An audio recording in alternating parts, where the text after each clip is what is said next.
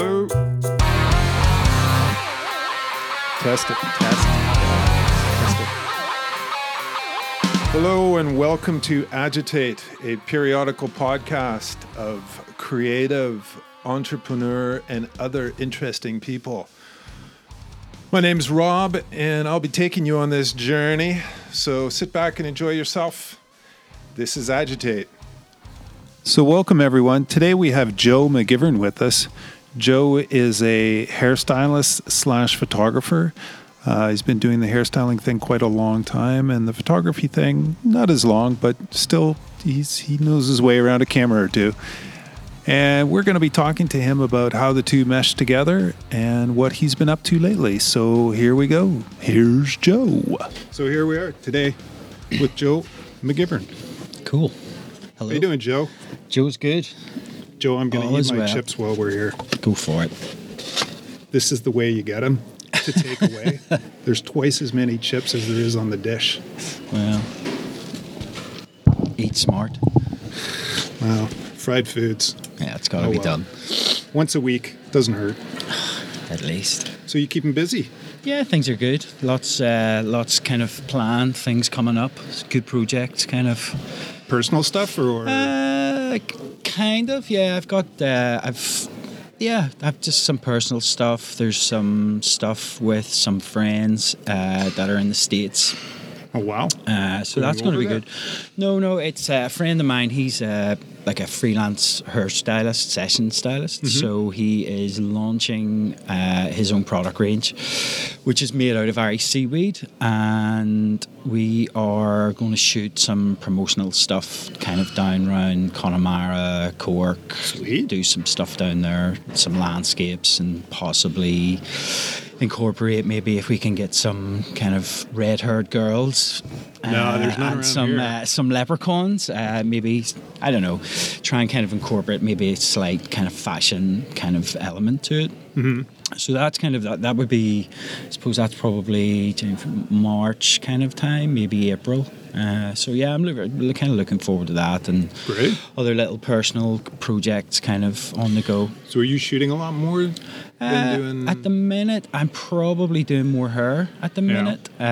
Last year, I took a bit of a step back for the year, basically, and kind of locked myself away, and I had my own little studio space, so just to focus and kind of just try and hammer out some things that I wanted to hammer out. Photography-wise. And that kind of helped because I wasn't traveling and I was selling my house, and it just meant that I could have a little space that I could work in. And so you're back in the city now? So I'm living back in the city, yeah. Liking it? Yeah, it's great. Over that country life thing? Well, the country was good, but I've got 2 kids, and that country life, the driving was... That photograph of you on the BMX bike? Yeah. Is that your son on the back? That's my daughter on the back, yeah. That's hilarious. Yeah, so it was great, but just with the kids, we got to just got to be closer to town now, you know. So the country was great, but 10 years I kind of did out there. Is it more for the entertainment for the kids to keep it close it's to just the city? I suppose my oldest son now, he's 13 now, so he just needs to be in town, It's closer for his mates, and he goes to school in town and stuff. So yeah, it's just easier. But it's nice being in town. I don't think I would have the level of appreciation for living in town had I not lived out of town for 10 years, So were you living out there for 10 years? Yeah, we were there 10 years. Wow. Yeah, so we were due to build a house, and then a few things happened. We lost the site and just bought something that was built just to see whether we liked living out of town. Mm-hmm. And the plan was, if we liked living out of town, then we would go and buy a site and build. And within about 2 years, the arse dropped out of the property market, so we decided to stay put. So yeah, so that was kind of it, really. And then we just, just life kind of passes you by. It's a good spot to live. I mean, you're decent close to the city, like it's 25 minutes, 20 minutes away from the city. It's a good jump off point for heading down to Dublin for work. I liked it out there, I like the countryside. I like the kind of, I like the fact that there was like a walk that we used to go on, and we did it virtually every day, but every day it was totally different, just with the light and kind of cows in, cows out, sheep about, So I did enjoy it, now I have to say, but kind of the children has forced us back into town. Yeah. Yeah. So do you find, so when it comes to work, are you working in town in Belfast more than opposed to Dublin, or are you still more in Dublin? Well, basically, the way I work at the minute is I kind of leave 3 or 4 days a week to freelance. So whatever comes up, should it be doing some photography or doing hair or whatever. So that's generally like from a Sunday to a Wednesday. And then Thursday, Friday and Saturday, I work in the salon, basically just renting some space and doing Great. clients and stuff like Can that. you do there. anything So- with this head? Well, I'll think about it. We kind of get some references there. I go to I go to Mr. Stafford every 4 to 6 months, and he just Right. like shakes his head and looks at it. He's like, same thing? Yeah, same thing. Listen, it's worth going to Paul just for the entertainment value alone. Talking music. Yeah. God, he's some crack, Paul. What have you seen lately, Paul? I flew over to England and I saw this and this and this. Yeah. And Oh, he's in it. I mean, I know Paul very well. Him and I worked together for like 12 years. We did back in the early days whenever everything was young and new and fresh for everybody. So Yeah. we kind of... when people were going away from barbers and Well, actually doing we were styling. kind of like Paul and I. Well, maybe possibly Paul just before me, but like whenever Paul used to have a salon in Queen Street, that's where I first worked with Paul. I think it was 10 or 12 years we worked together. But at that point, it was all hairdressing, photography, and we were the first kind of shop to start kind of doing all of that. And the group that we were with were the first group really to see any kind of benefit in investing in, shows, Oh, yeah. photography, things like that there. So, we shot a lot with all the kind of, Jim Crone and all that kind of crowd. Yeah. Barry McCall come up. So it was good, we were good times, and it was, it was all very new. Nobody was doing it, so it was good crack. How many years ago was that in total? Oh, probably 20 years, maybe. Wow. Yeah, about 20 years, I think that was. Yeah, because we used to do all the awards and things like that, the British Hairdressing Awards we used to do. And Paul and I, we had some really good fun times. Like we both went to the British Hairdressing Awards and won our own kind of category on the. I think that was the first time that's both nice. of us did it. So no, it was good. It was great, to kind of Sharing go the and do it. stage with a local. Yeah, well, it just meant that nobody went home downhearted. It's always nice. Yeah, it was good. It was good fun, I have to say. So yeah, so that's probably 20 years ago. I started kind of getting involved in all of this and seeing kind of how it kind of went. When did you start looking more into the photography end of things? Photography, probably. I mean, basically, I worked with Paul for 10 or 12 years. Opened my own business. Had that for 10 or 12 years, and sold it. Basically, I dealing with staff. Just towards the end, I was dragging myself out of bed. Just Drama.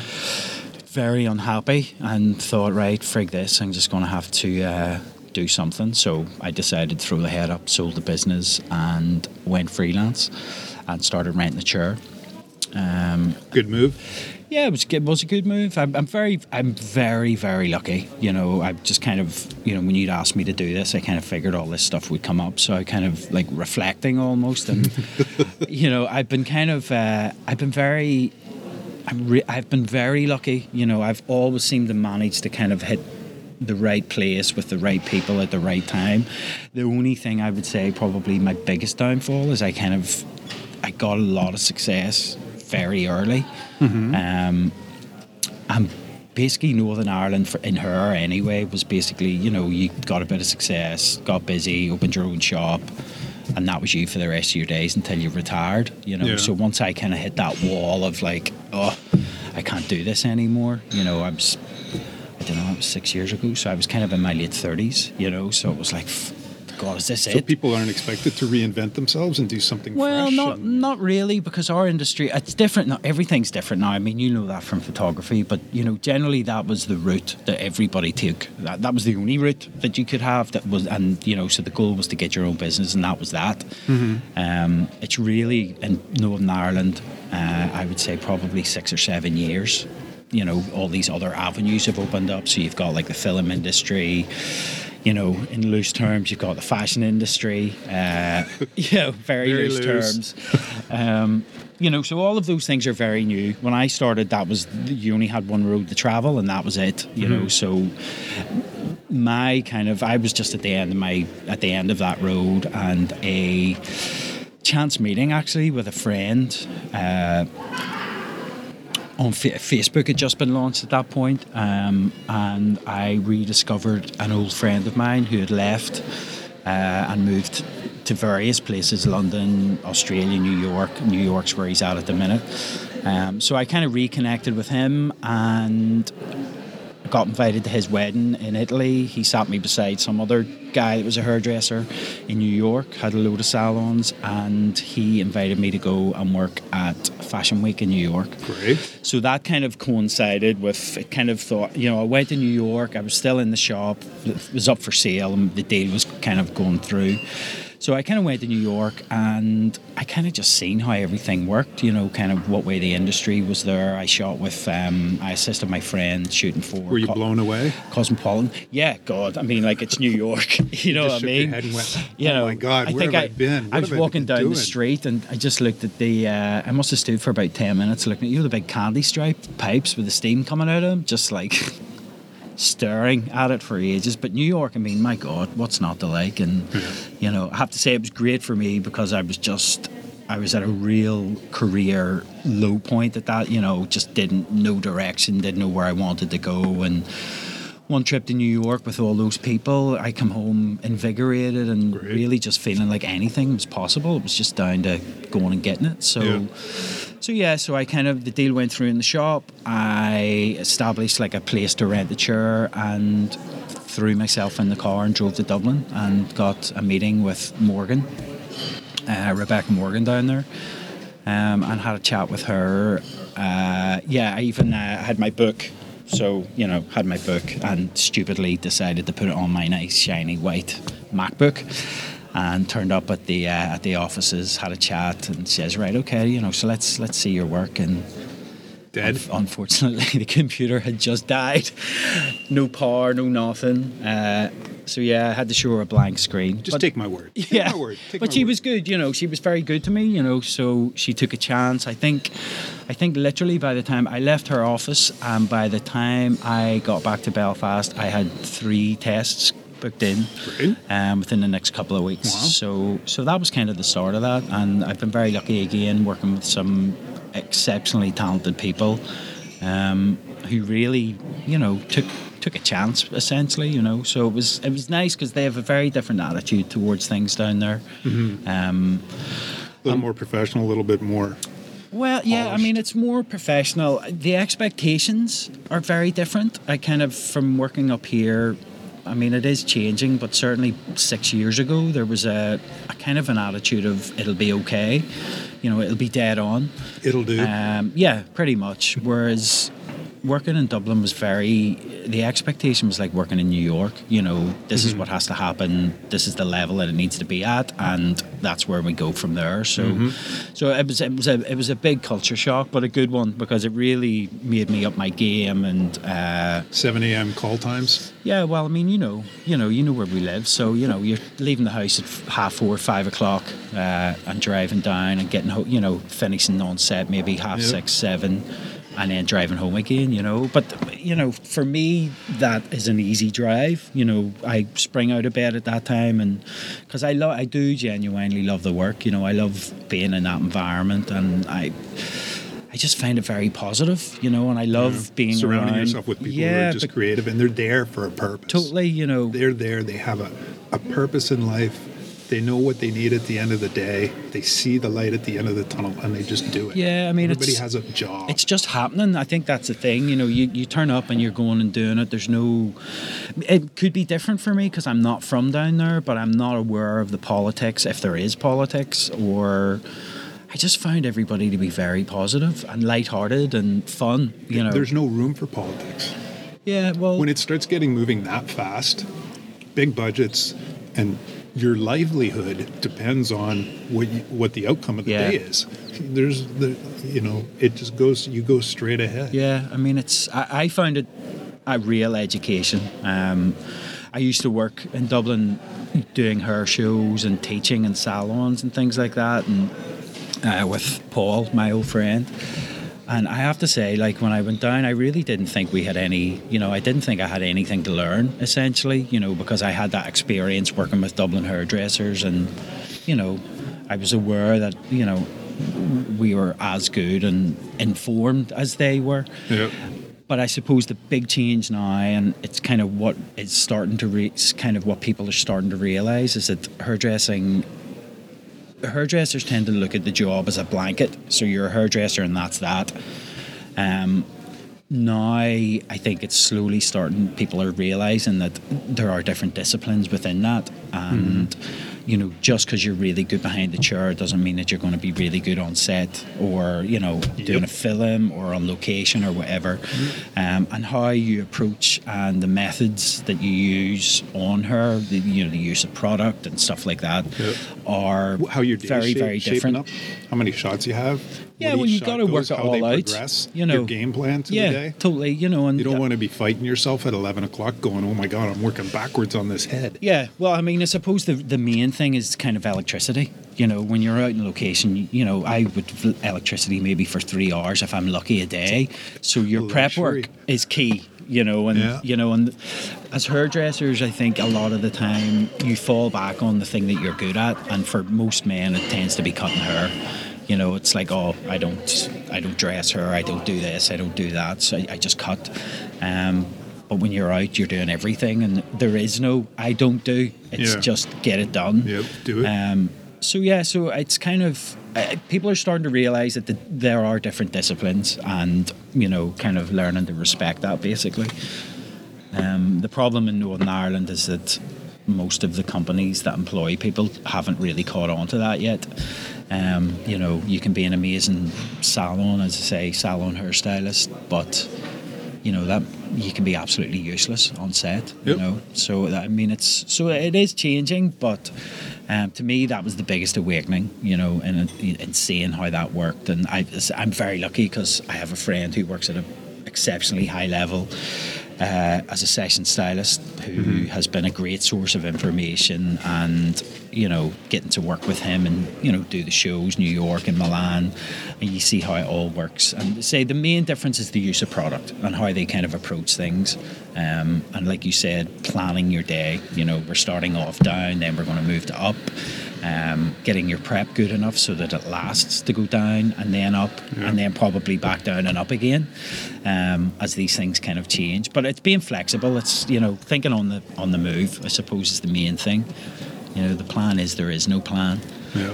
So when the wardrobe stylist comes on set with the hat and starts going over towards the model, and you're going, well, it's this new fucking thing that they have, which is like a fucking face mask. It's like a thing that they put over. I think it's to stop the makeup going onto the clothes. Like, I'd never seen that before. And then, like, they kind of put that on, everything's squashed, and then they're going, right, okay, can you make that big again? And you're like, she's going to flatten it in fucking 20 minutes. So it's kind of those things, and, just kind of working and seeing how people work. But, I enjoy the work. I love getting out of the salon. I love just traveling, basically, working with different people. And do you get much travel through Morgan? I get a little bit, yeah. I mean, every now and again, when you know yourself, things come up, like there's people dangle carrots, they're supposed to be going to South Africa at one point or doing this, but, I'll believe it when I'm on the plane. Yeah. But, no, well, I mean, I kind of look at that favourably, because I kind of think if the full crew's not going to South Africa, at least part of the crew's going, so eventually the full crew will go. Fingers crossed. Yeah, but comes. I think it. I mean, I don't know what way it works. I mean, I know, like, say my friend, like, he's been session styling for maybe 20 years, and a lot of the time they would have to, because he's represented everywhere. Now, he's not syndicated with one agency at the minute. There's like maybe Paris, Italy, but a lot of the time they kind of he has to fly himself there. Get to Italy, do 5 jobs there, then leave, and then the money comes and stuff like that. So it is different, and I think the industry in the south is definitely progressing and moving forward. But it's it's going to take a bit of time really before the crews really start kind of getting travelling properly. Yeah. You know, but at least it's kind of moving in the right direction. You know, so I agree. I've had a couple of quotes through the South for travel. They haven't come through, but they're decent travel. yeah. Well, Decent there's budgets. no, you know, I just find the budgets are so different down there. Like, you know, like totally different. Yeah. And now that I kind of dip in and out of everything. It's almost like they base them on a different workload. You know, whereas up here, it's always the day rate. You know, Yeah. what are we going to do in a day? Yeah. How many different things can we do in a day? Whereas down there, they're working on a brief, and it's like, well, we have 2 shots that we need to do. Yeah. Is it going to take a day? Well, it might be a little longer day. Whatever. Okay, 2 shots. Yeah. We'll do it. Well, it's just the fact that, like you say, you can extend things if they need to be extended, you know, so a 1-day shoot, a 2-day shoot. I mean, I would much rather shoot things over or be part of a shoot that's 2 days and haggle on the rate so that maybe your second day's rate isn't, you know, but just so you can get a good job done, the quality's there and they keep absolutely. it tight, you know, rather As than... opposed to rushing on one day and Yeah, totally. doing 15 shots and not being happy Yeah. with a single one of them. I mean, I know certainly from doing her just gets tired. You know, it's tired. And then, you know, when you're shooting a model, you know, they get tired. Yep. So by the time you're on, From 10 you to know, 2, man. yeah, I mean, After 2 o'clock. I just kind of, I think everybody should finish an hour early and not have lunch. You know, Yeah. you know, even a sandwich, it's just trying to get that kind of, you I know, don't know, post-lunch man. kind Joe, of I lull don't know thing about going that. on. I It's was hard work. I'll tell you, we were doing a shoot back in California, and I'll work right through lunch. I won't even pay attention. I'll just keep working. Yeah. The creative director's there, this, that, shoot this, shoot that. And we'll go, we're working along. And I'll never forget, we had this hair guy from LA, and it must have been 2:30 or something. And we're like, you know, Jamie, come over here and fix this. He said, no, I need food. I was like, what? Oh my God, it's 2:30. Oh, okay, I understand. No problem. Let's order some food. Let's get some food in. But that's one of my prerequisites, you know, working with any new assistant is 10:30, 11 o'clock, man, you got to figure out food for the crew. Yeah. You know, spread around the menu, start taking orders, but we got to have it ordered by 11 o'clock. Yeah. And it's got to be delivered for 12:30, 1 o'clock, and that's it. And I don't want to know about anything else. Just have it just done. get it done. Yeah, well, I suppose I don't kind of eat lunches or anything generally when I'm working, so I kind it's of like those- it's everybody else, you know. It is, you know. Yeah. It Well, ends up I being like that I do way. know people that kind of their mood shifts significantly if they don't get food. I'll be that guy at 3 o'clock who just starts crashing. Really? No. Cigarettes and coffee, I think. Although I don't smoke anymore, so just coffee, I think. Coffee and sweets. Oh yeah. Oh me, I need something substantial through that midday point, because when that 3-4 o'clock starts rolling around, if there's anything that's just that little bit wrong with the shot, I'll focus in on it and it'll just bug the Getting hell out of me, amplified. and I'll just we got to fix this, and you know, it's like taking a spatula with putty and just covering up a Yeah. hole on the wall, and I just keep covering it up until I've covered the whole wall with putty, and I'm like, all right, now we got to paint this. And everybody's looking at their watches going, what the fuck is this guy doing? Yeah. We only had 2 more shots to do. Yeah. Well, there's nothing worse when there's only 2 more shots to do and then it turns into 4. Yeah. That's always, that light just gets dimmer at the end of the tunnel. Yeah. For sure. As long as you can get that first shot in the day done, you can get it done by 10, 11 o'clock. Yeah. You get that first one in the bag, and It's kind of once you get that first smile from your client or the, producer, director, then you're kind of, it's all good. But yeah, you need that kind of hint of positivity around, yeah. because as you well know, like when a shoot goes south, it's just it's a slog, like, it really is. It's tough. It's hard work. I do notice that even down south, sorry, and I'm not picking on Belfast at all, but I notice in other markets, especially North America and somewhat down south, you get a lot of pat on the backs. Pat on the backs during the day. And it's not just, to the photographer or whatever. Yeah, it's around the whole crew. Yeah. Everybody goes, that's great. Oh, Yeah. That's great. Like a lot more compliments. Whereas here it's just, I don't know, it's just almost absent, 100% absent. Yeah, I think I don't. God, I can't. I mean, you are right. I just can't put my finger on why.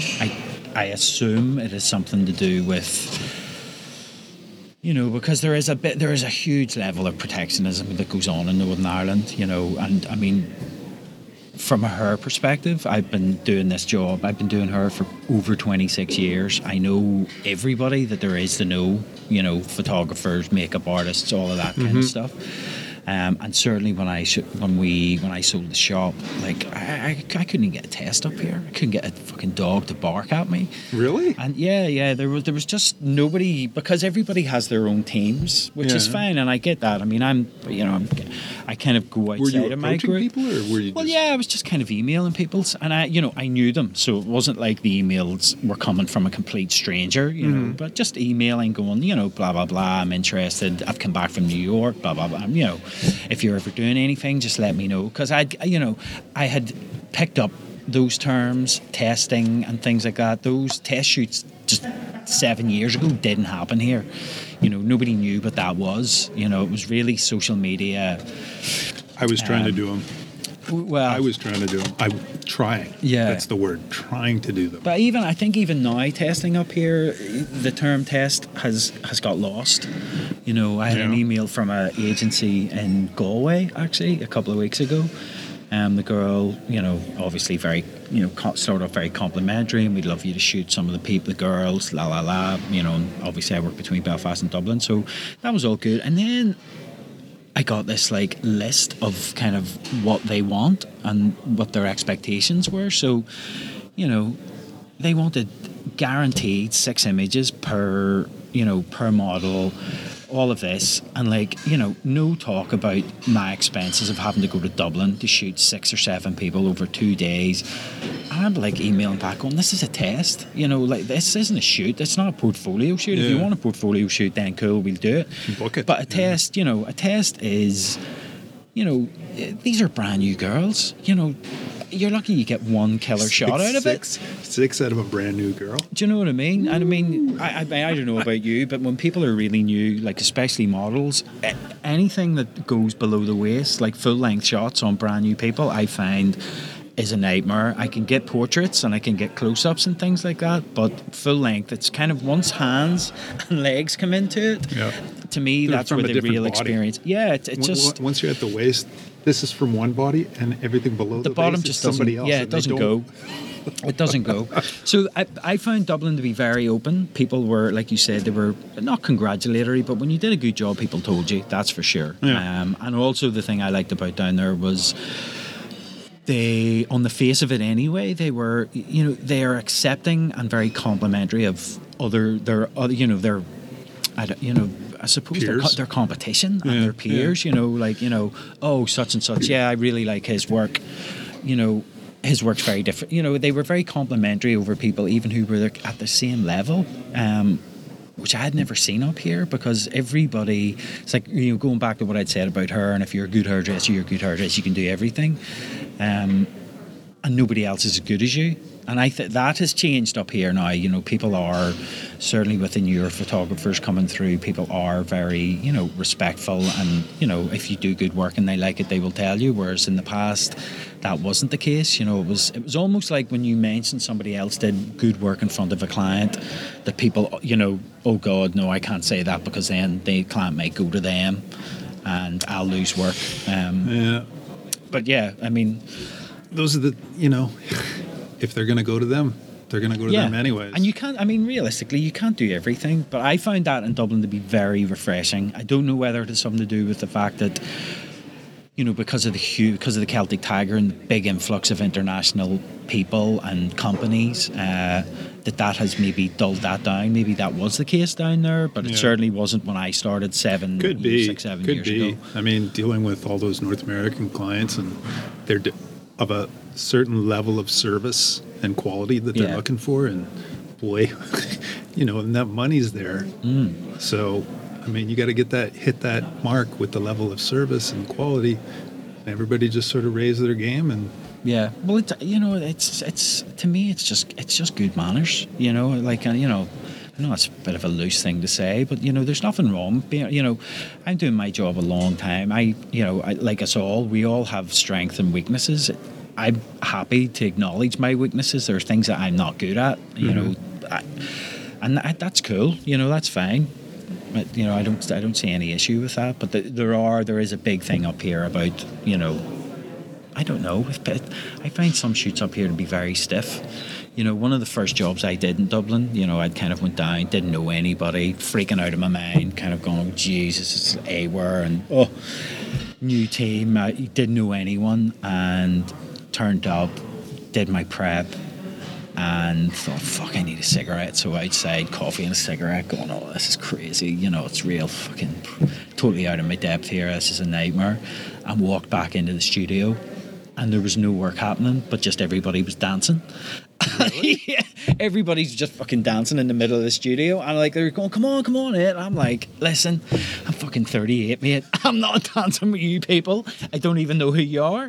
But it was, I don't know. It was just one of those kind of. It was just really refreshing to go in and see that, and people really enjoying their work. And like the day flew by, and awesome. Everybody did great work. Music was blasting. And everybody was just doing what they had to do, and that was something I'd never seen before. Yeah. Well, fingers crossed. We're coming forward. No, I mean, Belfast is moving up.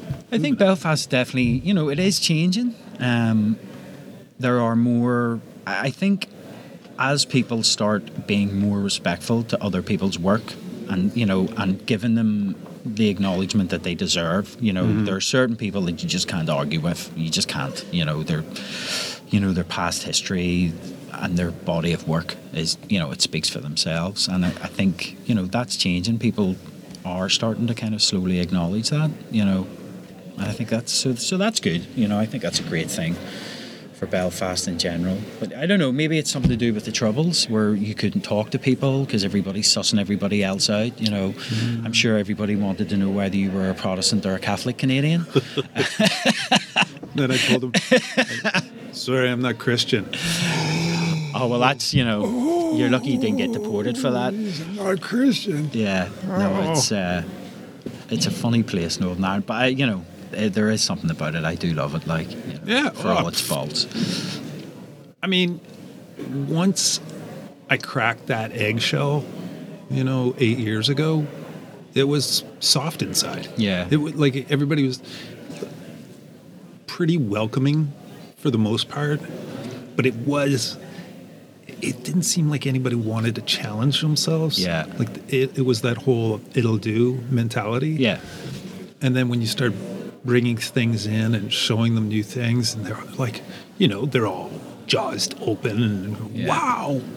And I go, well, what do you think if we did that with this client? Yeah. See, I did ask. I used to work an awful lot with a guy, Andreas Peterson. He was a good friend of mine, but I did ask him. I was just like, if you don't mind me asking, why do you keep booking me for these things? There's a load of other people down here, and and he said, to be honest, he said, nobody knows who you are, and regardless of anything, you're going to bring something new to the table. Yep.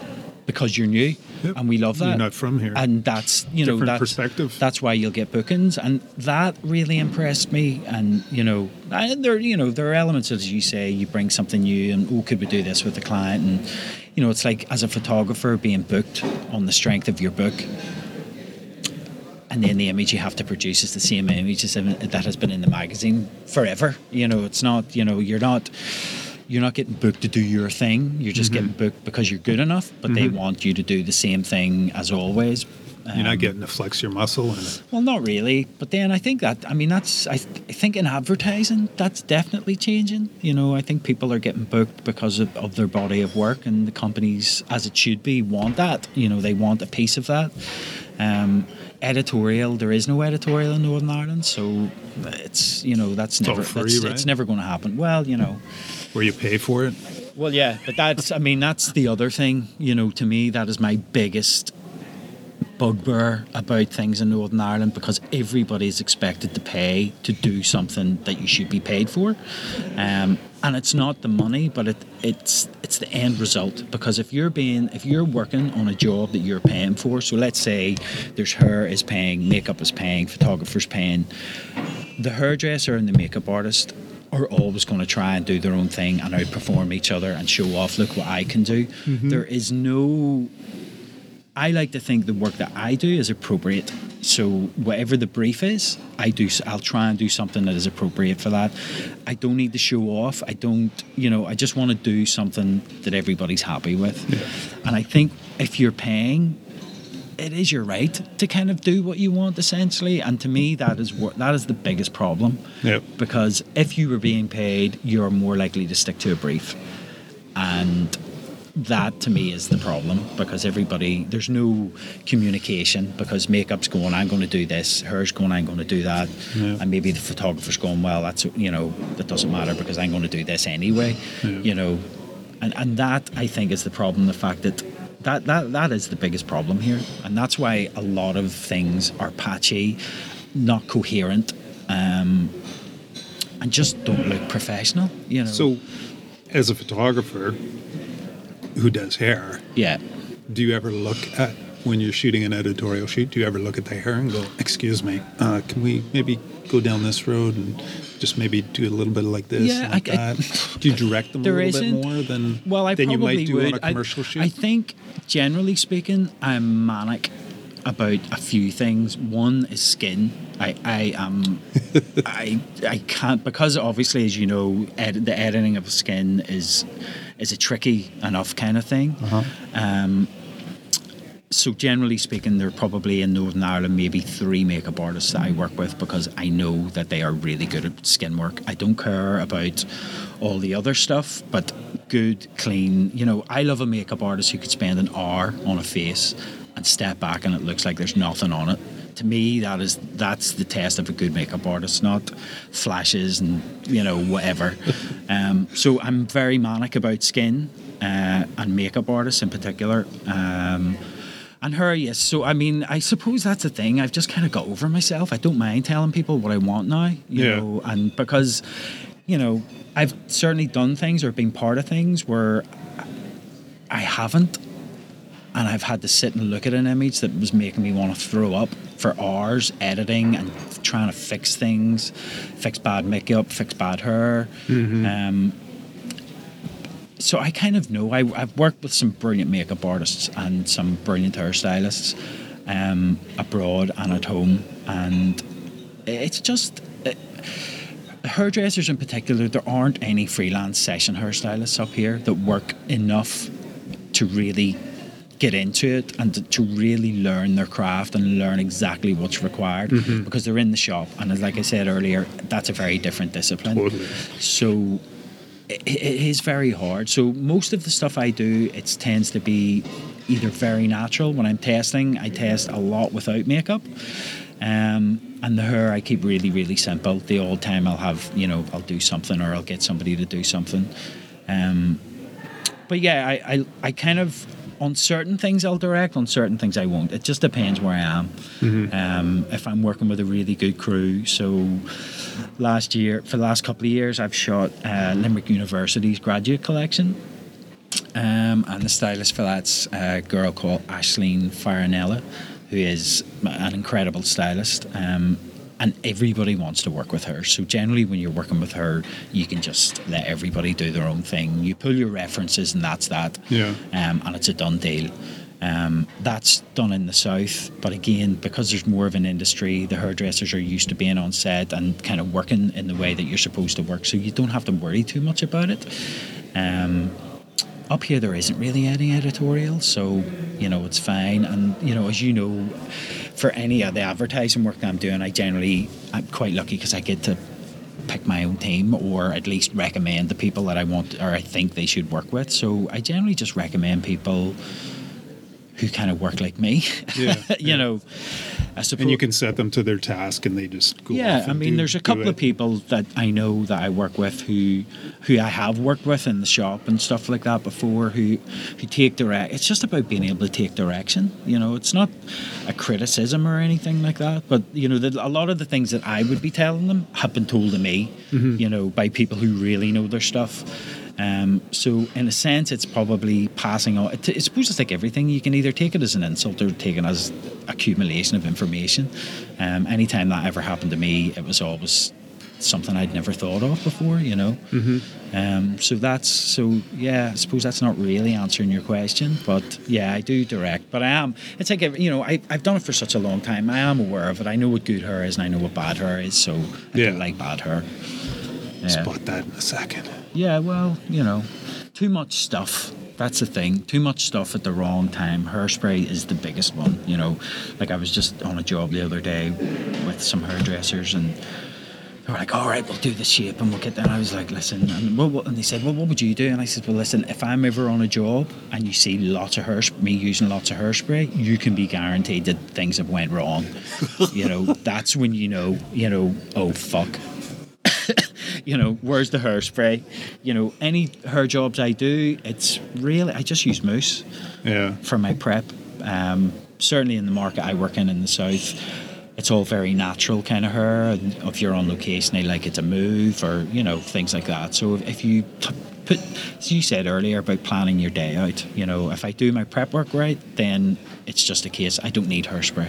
I don't like it anyway because it clogs everything up, and when the wind moves, everything moves as opposed to strands. So that's, I mean, the stuff I do is catered towards the market that I work in, essentially. You know, we don't have magazines like ID and, you know, W and stuff like that here, so you tend to kind of do less mental things and keep it kind of more natural, which is difficult as well. Doing hair that looks like it hasn't been done. Yeah, it's not easy. Do you ever do any mental stuff? Not and again, no, the old time.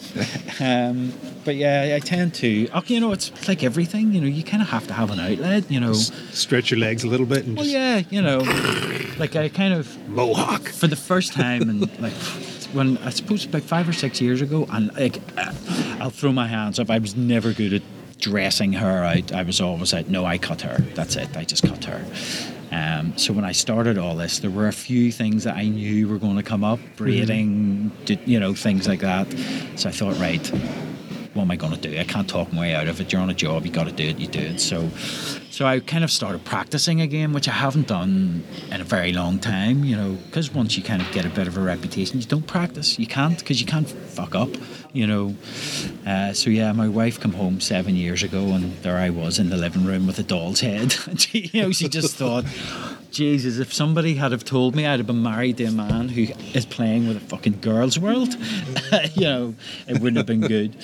So yeah, I do kind of do the odd thing, you know, but my focus is kind of, you know, I tend to find that I can only really wear one hat on any given day, you know, so if I'm taking pictures, that's what I'm doing. If I'm doing her, then that's what I'm doing. So let's say you're at the airport, you get enough money for one magazine. Yeah. There's a photography magazine, there's a hair magazine. Yeah. What are you going to pick up? I would probably... It depends. Like, are we talking about like technical photography magazines or? Nah, probably just more arty. You know. I would probably go for the picture books. I would go for the picture books as opposed to the hair. Yeah. Yeah, because it covers everything. I'm very image driven. You know, I love the aesthetic of things. No one thing really inspires me. It could be. You know, if I'm doing her, it could be, I see a dog that's walked past with scruffy hair that hasn't been washed, and thinking, oh, okay, look at that, that's a weird texture. You know, that type of thing. You know, I know a lot of people, I love architecture, and architecture really inspires me. Like, I could look at buildings all day and just think it looks like a building. Yeah. You know, I don't feel like I want to do anything. But, you know, those old, like the photography books, I think kind of cover everything. You know, you see a beautiful image. when I'm doing jobs, I rarely kind of look at any one thing. I just look at what the end result is. You know, to me, if I'm doing hair, if the hair really stands out, I haven't done my job right. You know, I need everything. Everything just needs to kind of blend in, essentially. So I would probably go for the photography book, just because I love images. I find her magazines or her books to be just a bit one-dimensional, really. Uninspiring? Well, yeah, because I kind of, if I'm honest, I love her that people do themselves. You know, I kind of, you know, I love seeing all these kids running around doing their fucking own makeup and doing their own hair and cutting their hair and colouring their hair. And, you know, that to me is where you get real inspiration from. Because, you know, I'm 44 now, so...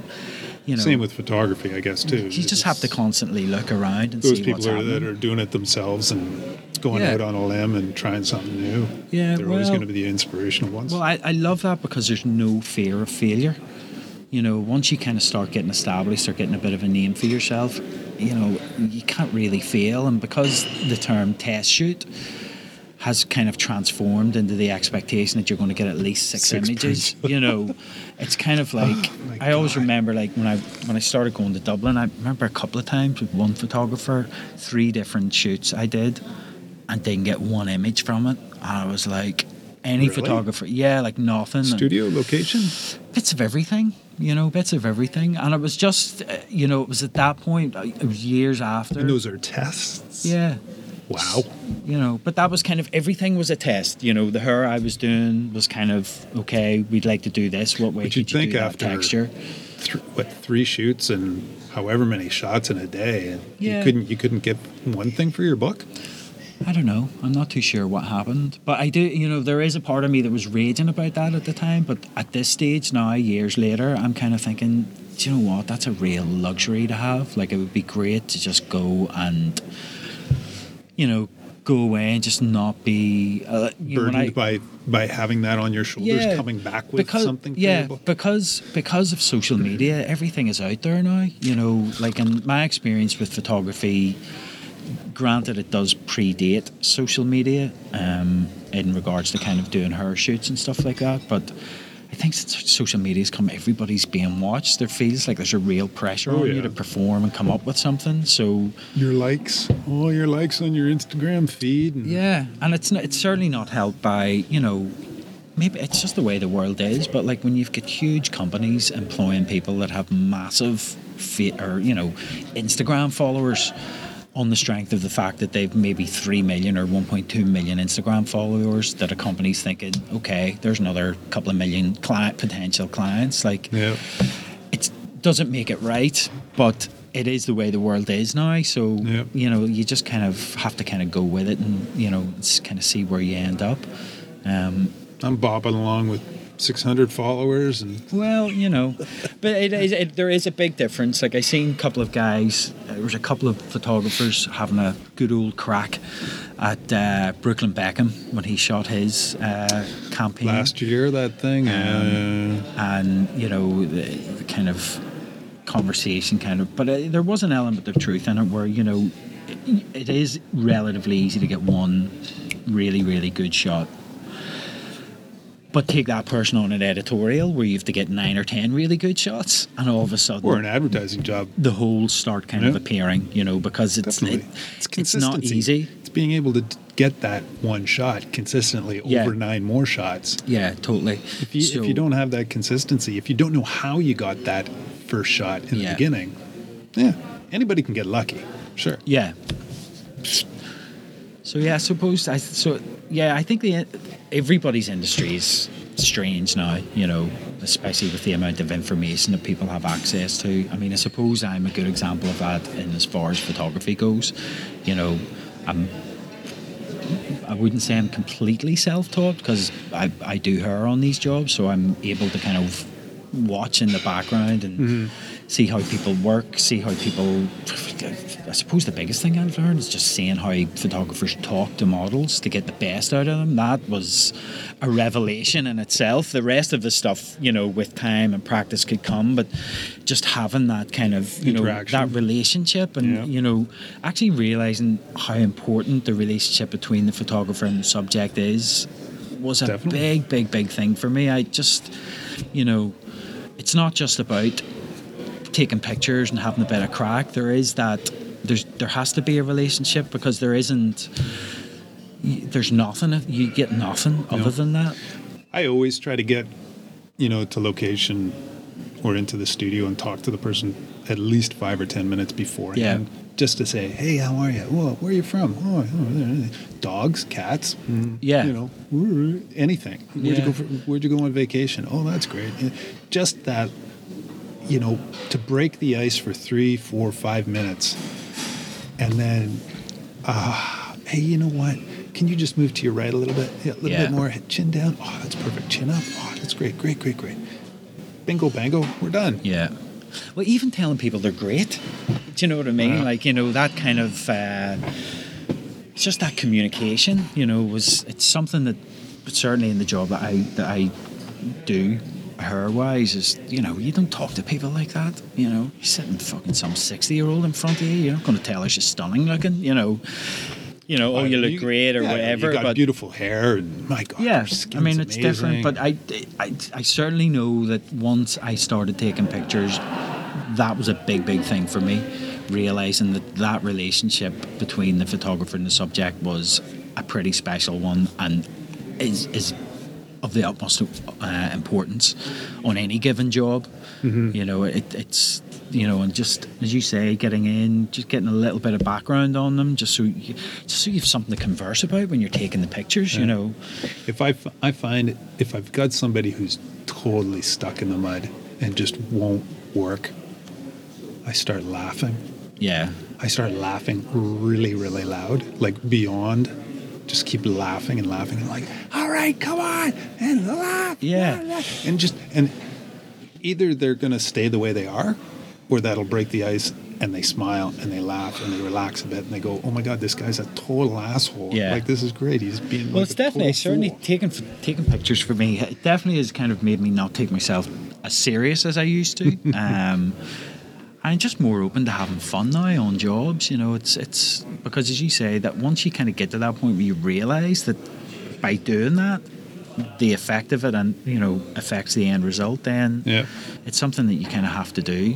To me, that's the biggest thing about taking the pictures. Getting a good result is having that that level of fun and kind of in looseness, and standing up from behind the camera and just doing a little jig behind the camera, dancing back and forth. And they're like, what are we doing here? Like, is this guy stopped taking pictures to have a dance in the middle of it? Yeah. Okay, he's not taking everything so serious. Yeah, I don't have to take everything so serious. Totally. Because people just freak out. That's the thing. It's not easy having your picture taken. Like, everybody knows that. So that's kind of that was that. But that was a big thing. Certainly a big thing to learn. Yeah, definitely. I was looking on your website last night. Some great stuff, man. Yeah, great stuff. I'm kind of lots of natural light. Yeah, well, that was kind of how I started. I suppose I initially I lifted the camera because I did have a lot of hair stuff that I wanted to do, and I couldn't get people to work with that were producing, because by that point I'd started working in Dublin, and because the style of photography between north and south is so different, the tests that I was involved with up here were completely useless. They were no good to me at all. And once I got to a point where I was like, I got to start getting stuff out of this. So I looked around and I couldn't see anybody that was doing work similar to that. There is a lot of available light stuff because there's a lot of editorial in Dublin. So I had access to the southern girls who live up here. The girls are on my agency that live in the north, so I kind of just started photographing them, and it just kind of snowballed from there. I've been very lucky. People like Sarah O'Neill were very good to me earlier on, kind of coming along and styling things when I was punching way above my weight at that point. But that made a big difference, and it kind of helped me get my eye in. And I love things that there's like a narrative to, being an expression or a location, or to me a beautiful location makes sense when there's a person in it to help kind of tell that story. Sure. Even if it's a story nobody else gets other than me. that's what kind of makes me happy. So I kind of, yeah, that's kind of, I do, I mean, there is a lot of available light on it, but there's also an awful lot of studio stuff. So like my big thing is trying to learn to light so it doesn't look like it's lit. So that's kind of my big thing, and kind of just trying to hammer that down, because I feel it suits the style of work, it suits what I like looking at. I saw some of your jewelry stuff up there, the Isle jewelry stuff. Yeah. So it's kind of, but I think, I mean, I don't know. That looks lit, but for that, it totally works. It's got a beautiful, stark sort of, crispness to it. Yeah. Well, that was the thing, because, if when you know yourself, when you're shooting jewelry, you just have to light it. You can't use available light, you just fucking, everything's blurry. It's no good. So it's kind of, I suppose it's just trying to make it your style, essentially. I like softness. I don't like harsh, like I can appreciate it, but things like, Terry Richardson, the real bright flash, and, I suppose even Jürgen Teller to a certain extent does that real, I love looking at it, but I just find when I'm doing it, I'm always kind of pulling back and trying to soften everything a lot more. So I think that's what I like, softness, generally. So kind of the bright flash, or, it doesn't really do it for me. So I'm kind of, I do a little bit, but just kind of because I know I have to learn it. Like I'm self-taught, self-teaching, so I'm kind of, everything I do, there's a purpose to it. It's not about just lighting something. There's an education about it for me, so I have to I'm just making mistakes, but enjoying making mistakes, if that makes any sense. Even those mistakes. Well, yeah, because there's always happy accidents, Oh, for sure. So yeah, I like things that are soft, and I suppose the lighting thing, I'm just really trying to find my own way, essentially. I think I'm kind of almost there with it, but I just need to tie a few things down, make me a lot more kind of comfortable. It's not right, I'm kind of lucky because I do hair, that pays all my bills, so I only want to work with companies that want to work with me, essentially. You're not going to get into any bidding wars? No, because I don't. I suppose because I'm self-taught, there's a level of underconfidence, essentially. I don't want to put myself in a situation where I'm having to do a style of work that isn't my style of work, because I just I'm not confident enough, essentially, to do that. So I know what I like doing, and I will venture out of that a little bit, but to me, it's just very important. I think as a photographer, what I've realized is you're leaving a legacy. You're leaving a lot of yourself behind, more so than with her. Your images are always going to be there. They're always going to be there now, and I just want to. I'd much rather not do a job than, I'd rather kind of just do my own thing, essentially.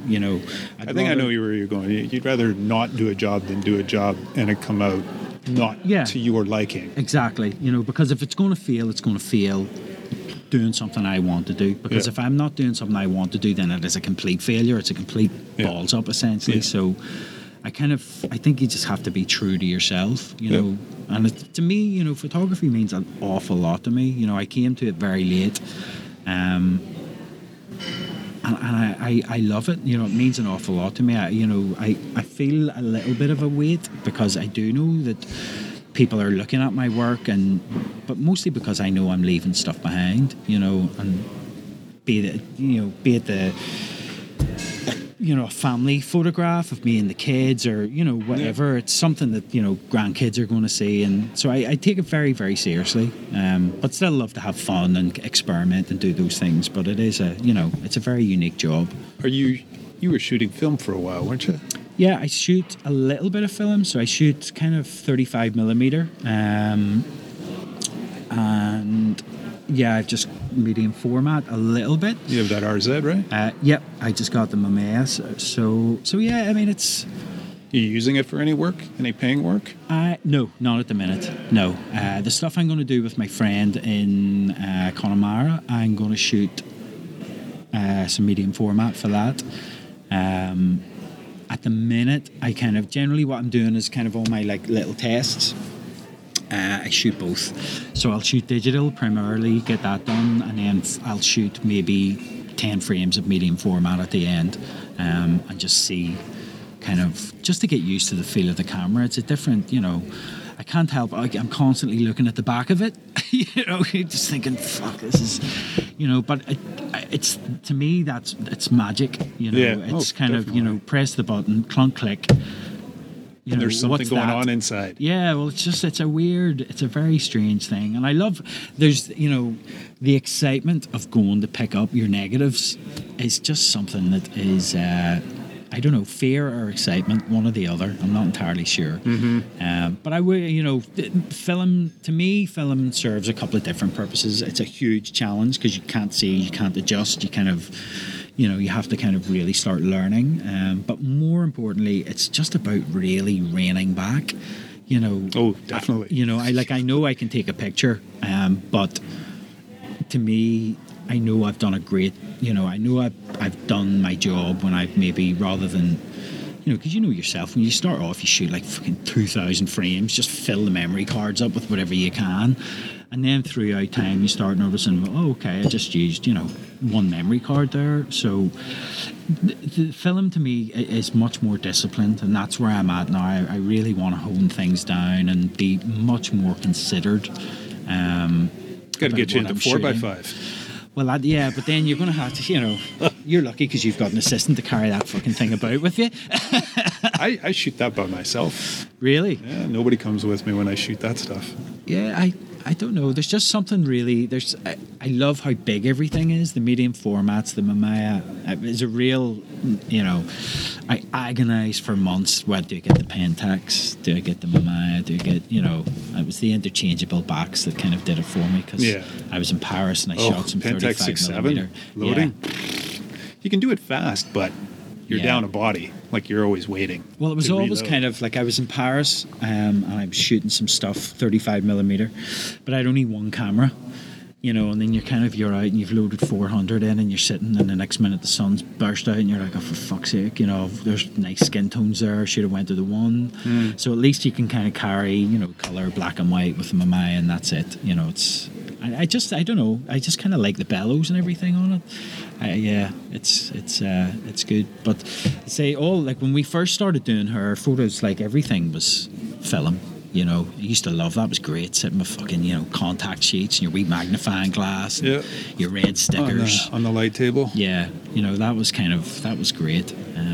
But yeah, I think I'd love to get to do I'd love to do more stuff. I don't think I'd be happy shooting commercially on film just yet, but I certainly want to shoot a lot more stuff. I've got some editorial tests that I want to do.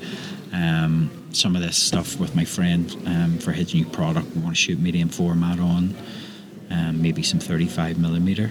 But yeah, I mean, it's all coming back. Kodak are releasing all those old films again, and hopefully Well, we'll see how that works out, guys. Jesus, I don't know, man. Who did they ask about that? They're gonna redo Ektachrome. And potentially down the line, they're thinking about re-releasing Kodachrome. Okay, so basically, there's no labs left in Northern Ireland doing E6. I think there might be 2 labs doing C41. I don't know of any labs down south doing E6. There might be 2 or 3 labs in England doing E6. But even in London, I think there might be 1. really. It's really cut way back because there was no film. I mean, and the chemistry was so limited. And now they're saying, and in the meantime, all those labs chopped up, sawzalled, cut all those machines up, all those E6 machines. They sold them for scrap metal. Right. Now Kodak are knocking back on the door going, hey guys, we're going to reintroduce E6. Here's Ektachrome again. They're going to strangle those Kodak reps when they knock on those doors. And then you have the balls to come back to me and say you're going to redo Kodachrome. That's an entirely whole K14 process. So do you think that's a kind of bit of a nonsense then? Or? Oh, dude. You know what? Take the money that you're putting into the study for Kodachrome and take the money that you're putting into redoing Ektachrome. Go into C41 and that type of film and that process and make a transparency film that you can run through C41 and improve color negative film that you run through C41. Yeah. Why would you tell a lab who's only running one machine again? And what about the States? Is it the same with the... Oh, yeah. There's guys shooting in Miami who do... There's no labs. There's no labs. Processing E6 in Miami. Miami was like the number one processing place. I mean, there was like 6 labs in Miami Beach, like all in a row. 6 labs. Like bang, bang, bang, bang. Pretty much right beside each other. And you would walk in there at any one time in the 80s and 90s, and there would be photographers with 200, 300, 400 rolls of 120 film, all processing them. The labs ran 24 hours, all the time, 24/7, and they had light boxes that they would sign out and deliver to your hotel, along with your film. Wow! So you'd drop the film off after their shoot. You'd go out for dinner with the crew. You'd have a couple of drinks. You'd come back to the hotel. The film would be sitting there waiting for you. You look at the film. You call all the film, how it needs to be processed, all your clip tests. Yeah. Call all the film. In the morning, the film's delivered down to the main desk at the hotel. You've got 200 or 300 rolls already there. Somebody could be editing in the Winnebago while you're out shooting. At the end of the day, at the end of the second day, client's got all the selects. The shots. But now, like, they're shipping film. I think there's a lab in Hollywood, Florida. That's like way up the coast. Yeah. Yeah. Well, That's my rant. Sorry. Oh, well, I just don't understand why Kodak would do that. It just boggles my mind. I don't know. I think it's good. I mean, I suppose was it the Indisposable project? Those guys are trying to bring back The Impossible Project. Yeah. They're doing the integral film. So the And what about they do the 8x10? Polaroids? They do the pack film. Did they get that or? Well, they're talking with New 55. New 55 are the guys who do the 4x5 positive, negative, black and white film. Okay. So, and they had to totally redo that film. That's a ground up new film. Uh-huh. It's a new film. It's new chemicals because it all had to do health and safety.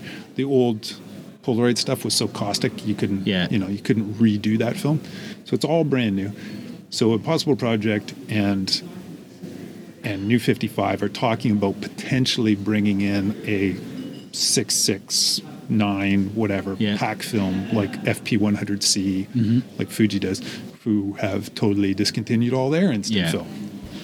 So there's definitely a market for that. But the Ektachrome, Kodachrome thing, man, Kodak just got back on their feet. Yeah. And they want to dive into something like that.